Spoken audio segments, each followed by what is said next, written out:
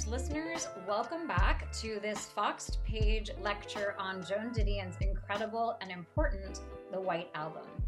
We are going to continue our discussion today of the essay, The White Album, not to be confused with the collection in its entirety.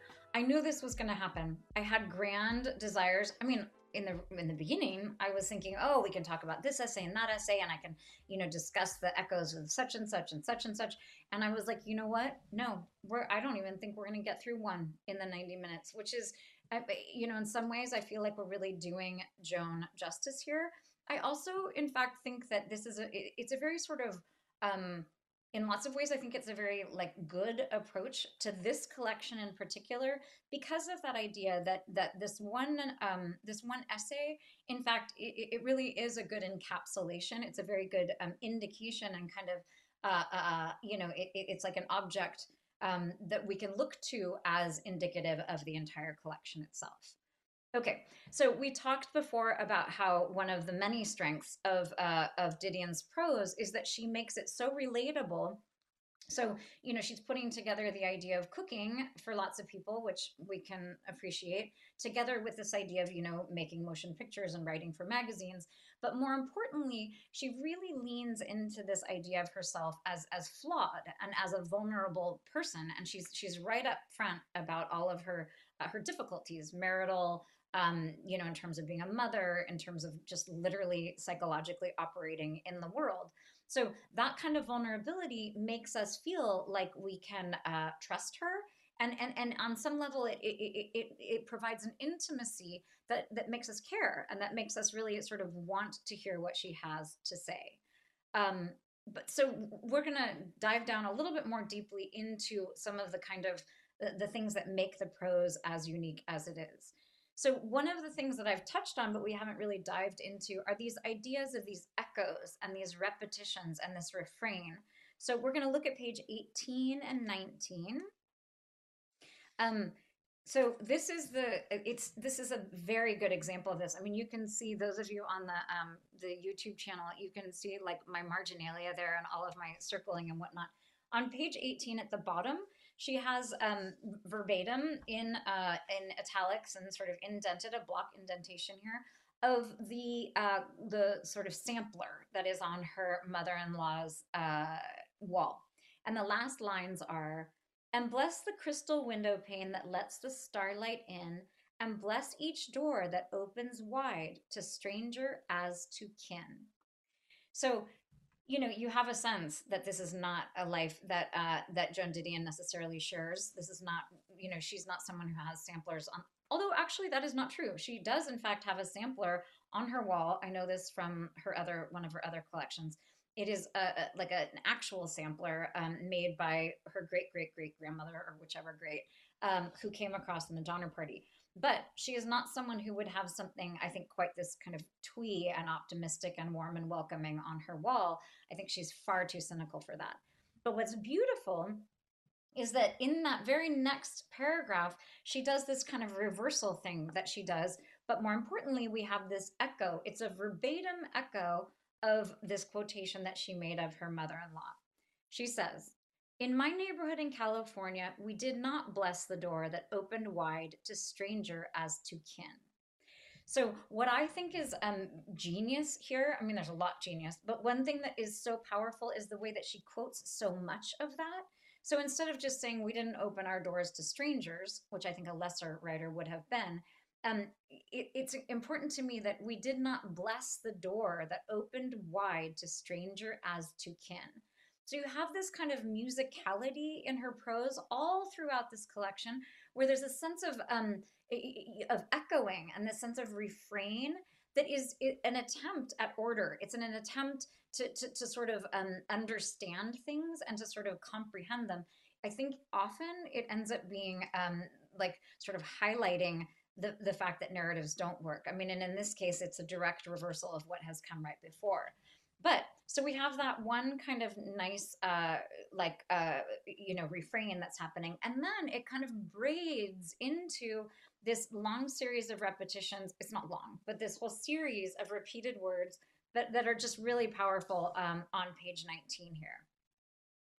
Paul and Tommy Scott Ferguson were the strangers at Roman Navarro's door up on Laurel Canyon. He was the one, those are the two men that went in and murdered him for no reason. Charles Manson was the stranger at Rosemary and Lino LaBianca's door over in Los Feliz. So I think people in LA say Los Feliz, which to my Spanish speaking ear sounds very strange. Um, by the way, the second murder is the Rosemary and Lino LaBianca. They were people who it's so eerie. So the Manson family, the first murders of Sharon Tate, pregnant Sharon Tate, were on Cielo Drive, which means heaven, and then over at the La Bianca's house, La Bianca meaning the white something or other, the white, over at the White's house over in Los Feliz. So Los Feliz or Los Feliz, meaning the happy ones.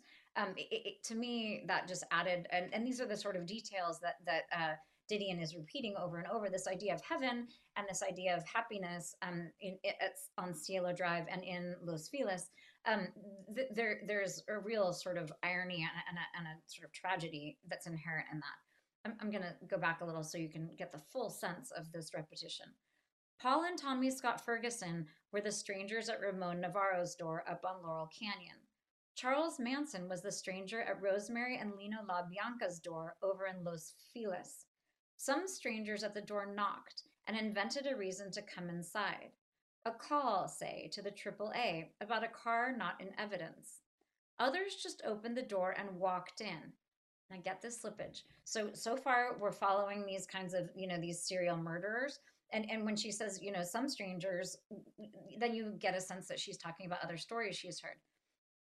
But then there's this slippage is just, it's like, I can't even explain it. It's like when you think you're reading one thing and then you realize, in fact, that what you're reading is something else. So she says, some strangers at the door knocked and invented a reason to come in. Others just opened the door and walked in, and I would come across them in the entrance hall.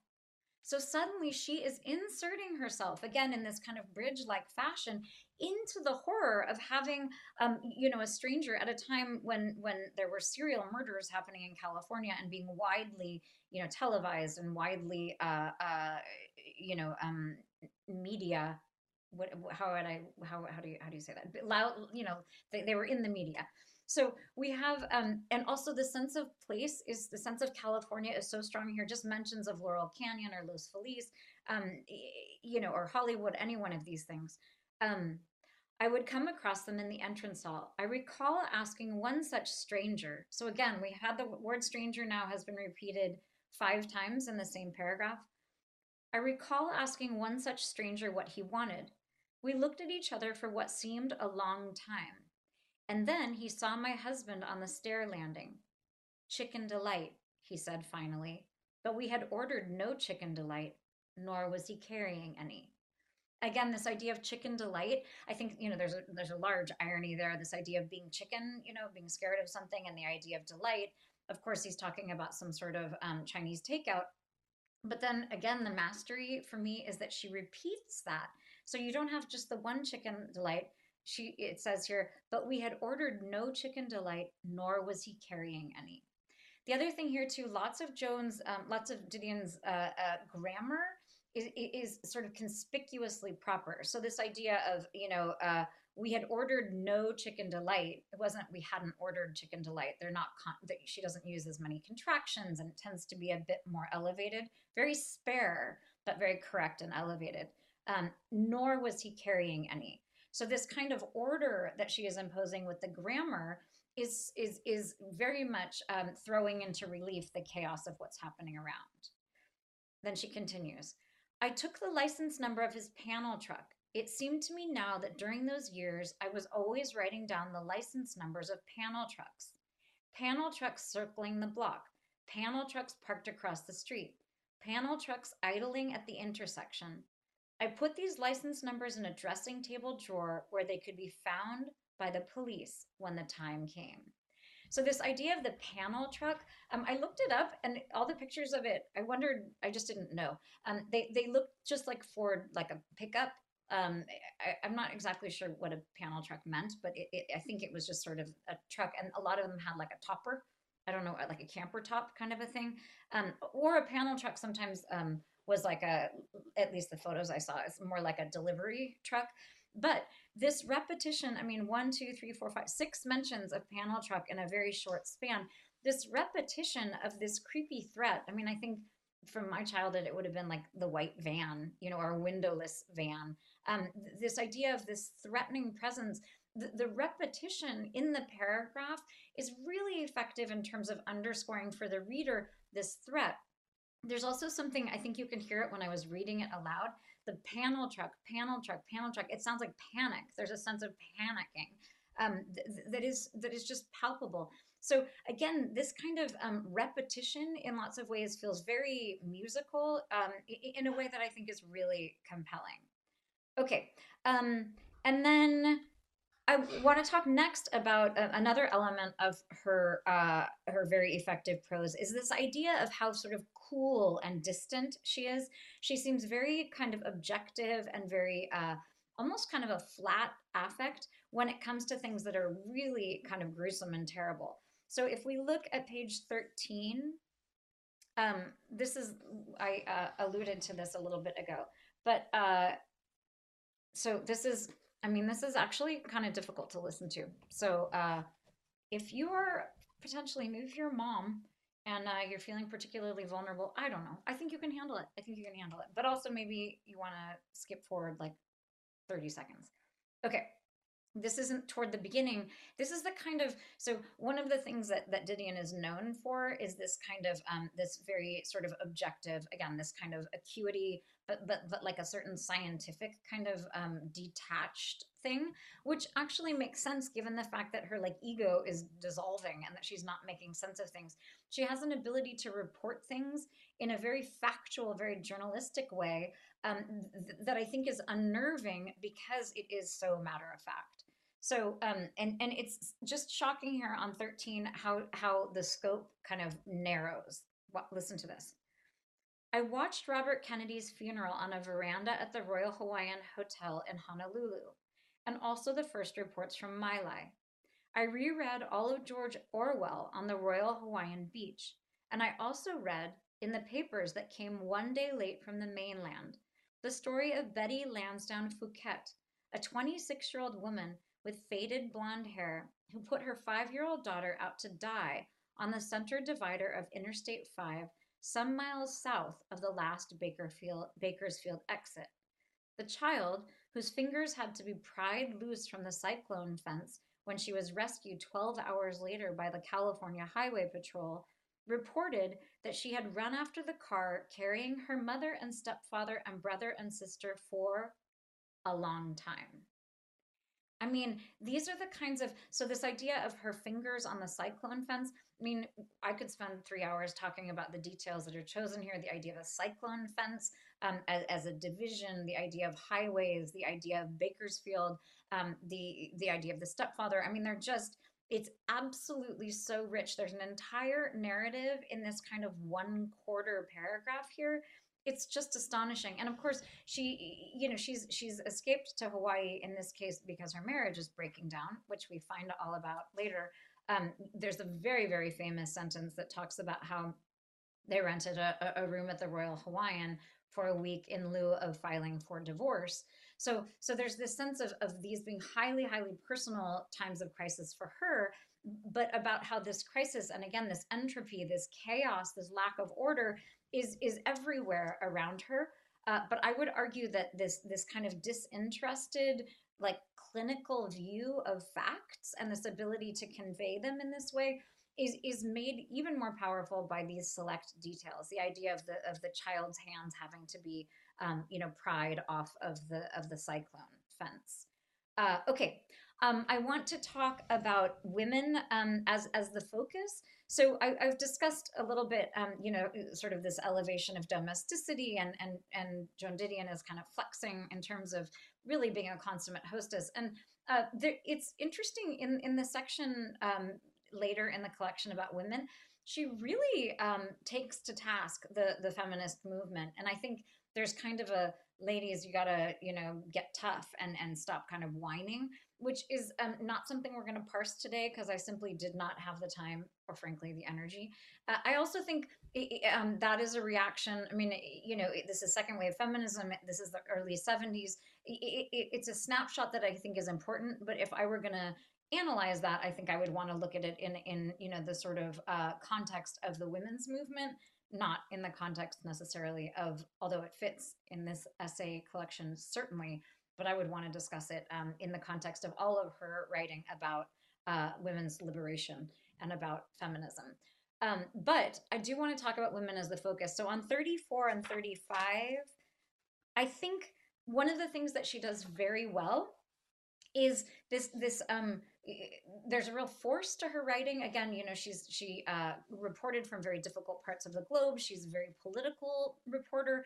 She was not afraid to talk about things that were very difficult and sort of like manly kind of things, like the Vietnam War, or the selling of arms in El Salvador by the U.S. government. I mean, she was very bold in what she would talk about, but there also was a real sense of her as a woman, and a sense of her as I mean, being a little dismissive of other women, not specifically, but just as sort of women as a general, as a general group, but also a real sense of taking to task men who did that sort of thing as well.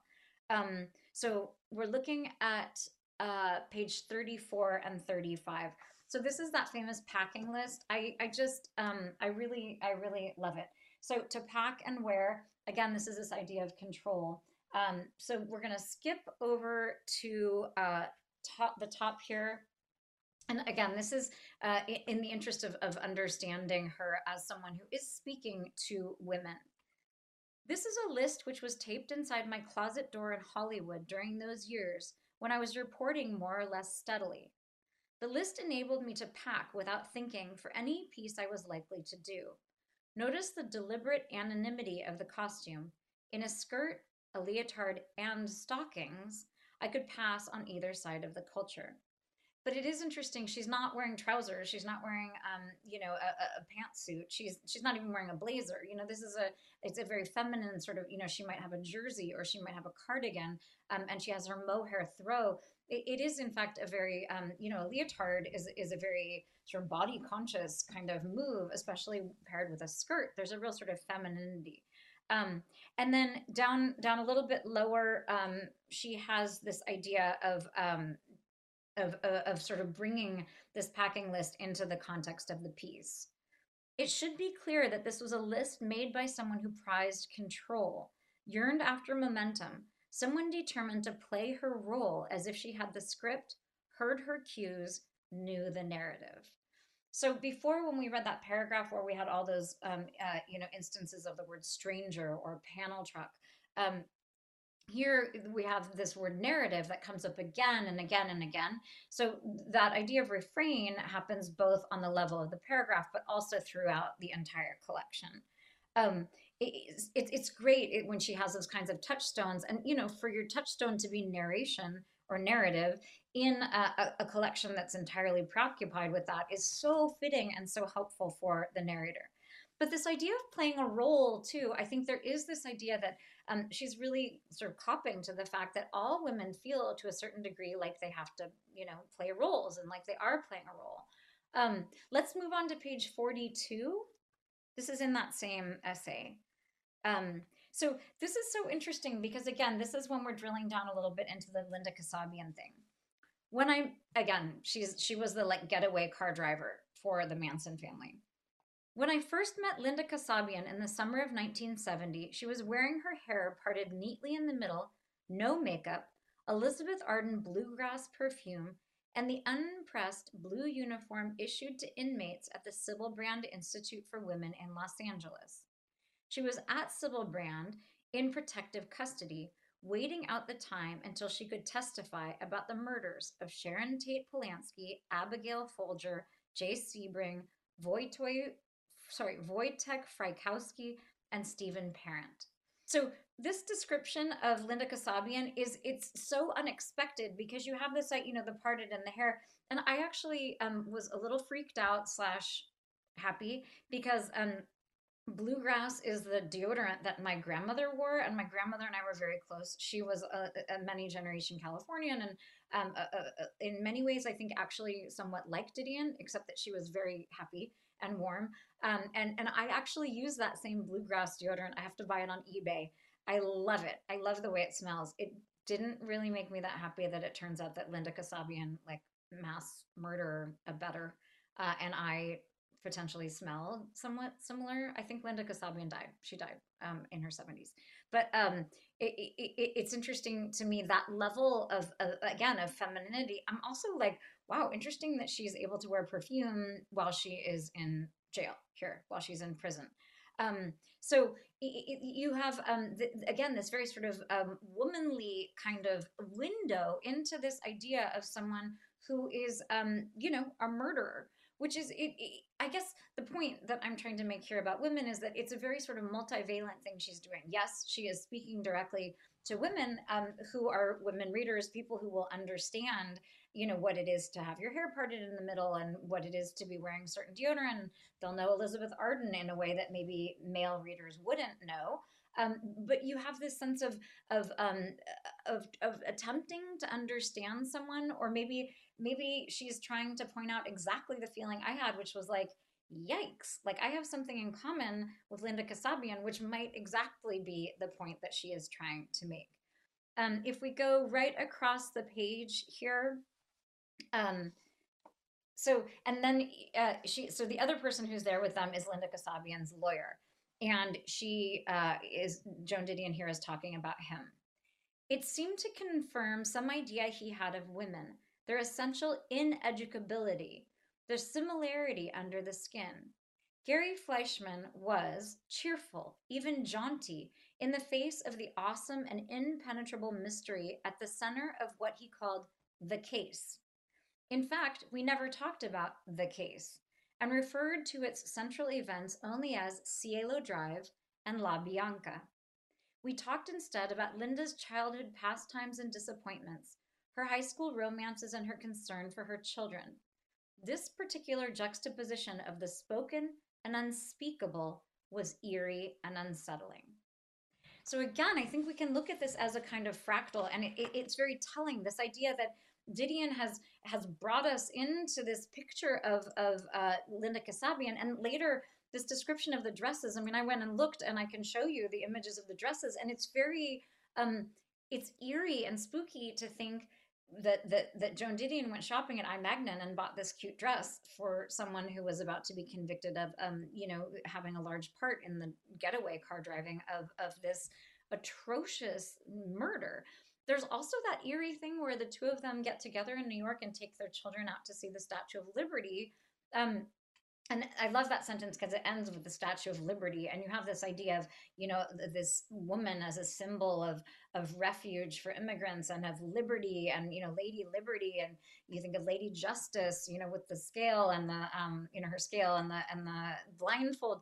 It's this evocation of kind of like these American ideals, and yet you're like, why is Joan Didion hanging out? Why is Linda Kasabian's children, like, what's happening here in this world? Which is exactly, I think, what we are supposed to be thinking.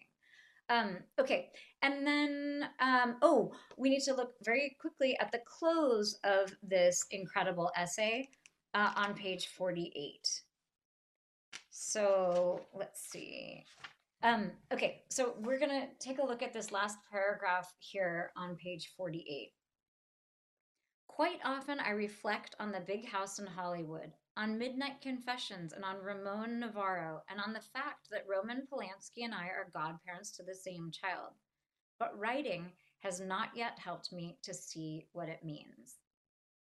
So I think she's ending on this very important note, and in lots of ways, she's kind of clarifying the importance of this whole entire essay, which is in fact to underscore that she doesn't understand what it means.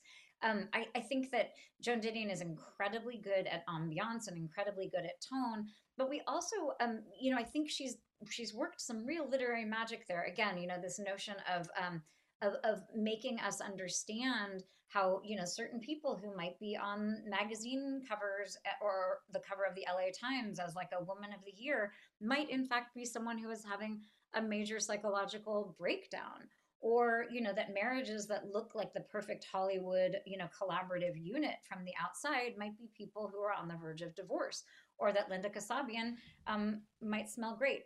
I mean, that just might be the point that she is trying to make here. Just kidding. It's not the point that she's trying to make.